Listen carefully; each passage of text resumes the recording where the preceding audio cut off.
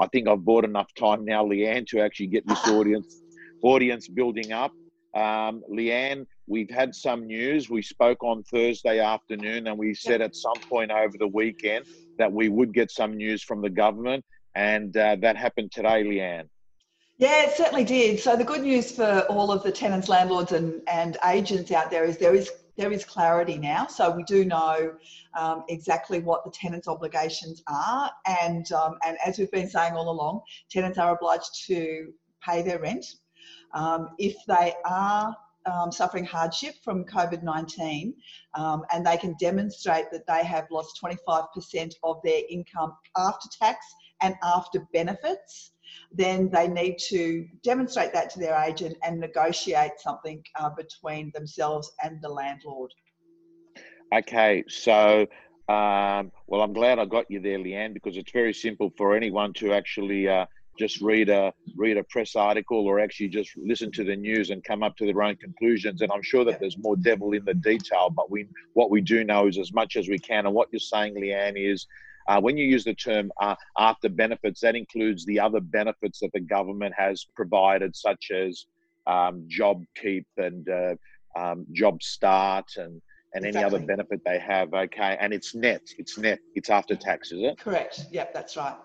Okay, and Leanne, there's something about $440 million that's been offered by the government to be split between commercial and resi. Can you elaborate on that? Yeah, so that, from what I can understand, is about land tax. Right. Now, the reality is that, so that's great for our commercial landlords and tenants, but the reality is that the majority of our landlords in residential are not going to be paying land tax, or if they are, they're not going to pay a lot, because we've got land tax comes in.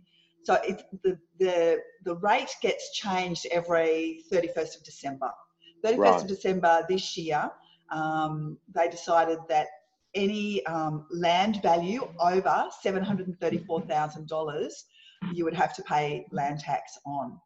And that's the combined value. So if you've got multiple properties, you combine their land value and you pay tax on that amount. But the reality is it's nearly 73% of landlords only own one property. And so there's not a huge amount of property in Australia that's going to have a lot, in New South Wales, that the land value is going to be massively over sort of $750,000. I mean, a little bit, but it's not going to be huge, right?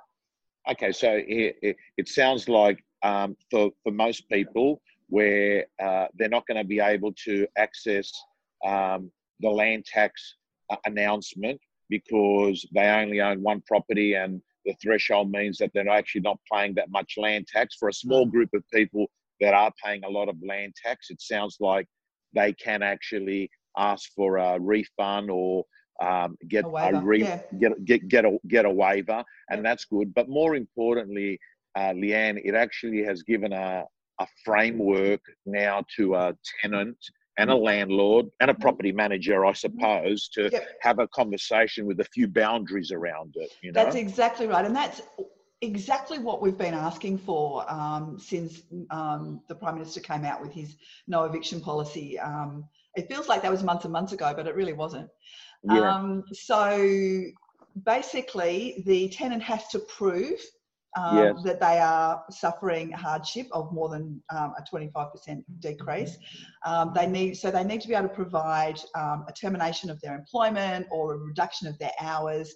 They need to be able to provide demonstration of what they were getting paid net after tax before that downturn. And then they need to talk to their real estate agent, who will talk to the landlord and hopefully negotiate an outcome. If they can't negotiate something that's acceptable for everybody, then they're going to have to go to fair trading. Fair trading have got mediators that will hopefully then be able to negotiate a suitable outcome. If they still can't negotiate an outcome that everybody agrees to, they then go to NCAT, and NCAT will make a decision. Okay, that's beautiful. Very thorough, Leanne. I want to thank you. And to me, the two main things I get out of it is that if you're a tenant and you're watching this and you've got genuine hardship, the good news is now that you've got a framework to be able to get your paperwork together to show that. If you're a tenant that actually thought to themselves, hey, I'm just going to call the agent and let them know that it's a tough time, COVID-19, I'm just going to see what they can do for me. That's sort of not going to cut it, because there's actually a process now. There's paperwork that you need to suffice. Yep. And if you're a landlord here, the government's done their bit, so you probably need to actually come to the party and be a little bit compassionate over a short period of time.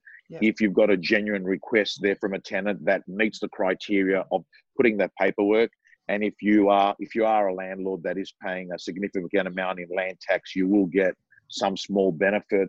Leanne, I want to thank you so much. You're working around the clock. I know that you're listening out to every possible announcement, and we're getting some good feedback from the real estate agents of New South Wales on the work that you're doing. So well done. Great. Thank you so much. Just two things, if I may, before I go.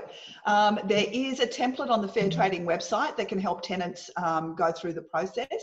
And secondly, any reduction in rent that is agreed, tenants shouldn't assume that they don't have to pay that back at the end once this is all over.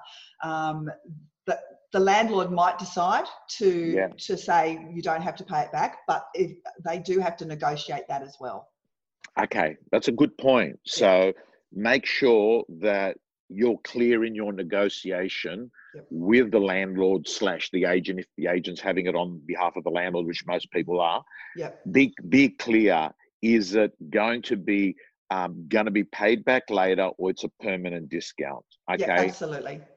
And what we'll do is, Leanne, I presume the easiest thing for us, to all the people that watch these streams on Facebook, if I put in the comments the link to the REI, is that where they would get the template? Is it REI News? Is it the Fair Trading? But I've got a few links that I'll flick you through that goes through all of the information quite clearly. So I'll do that for you now.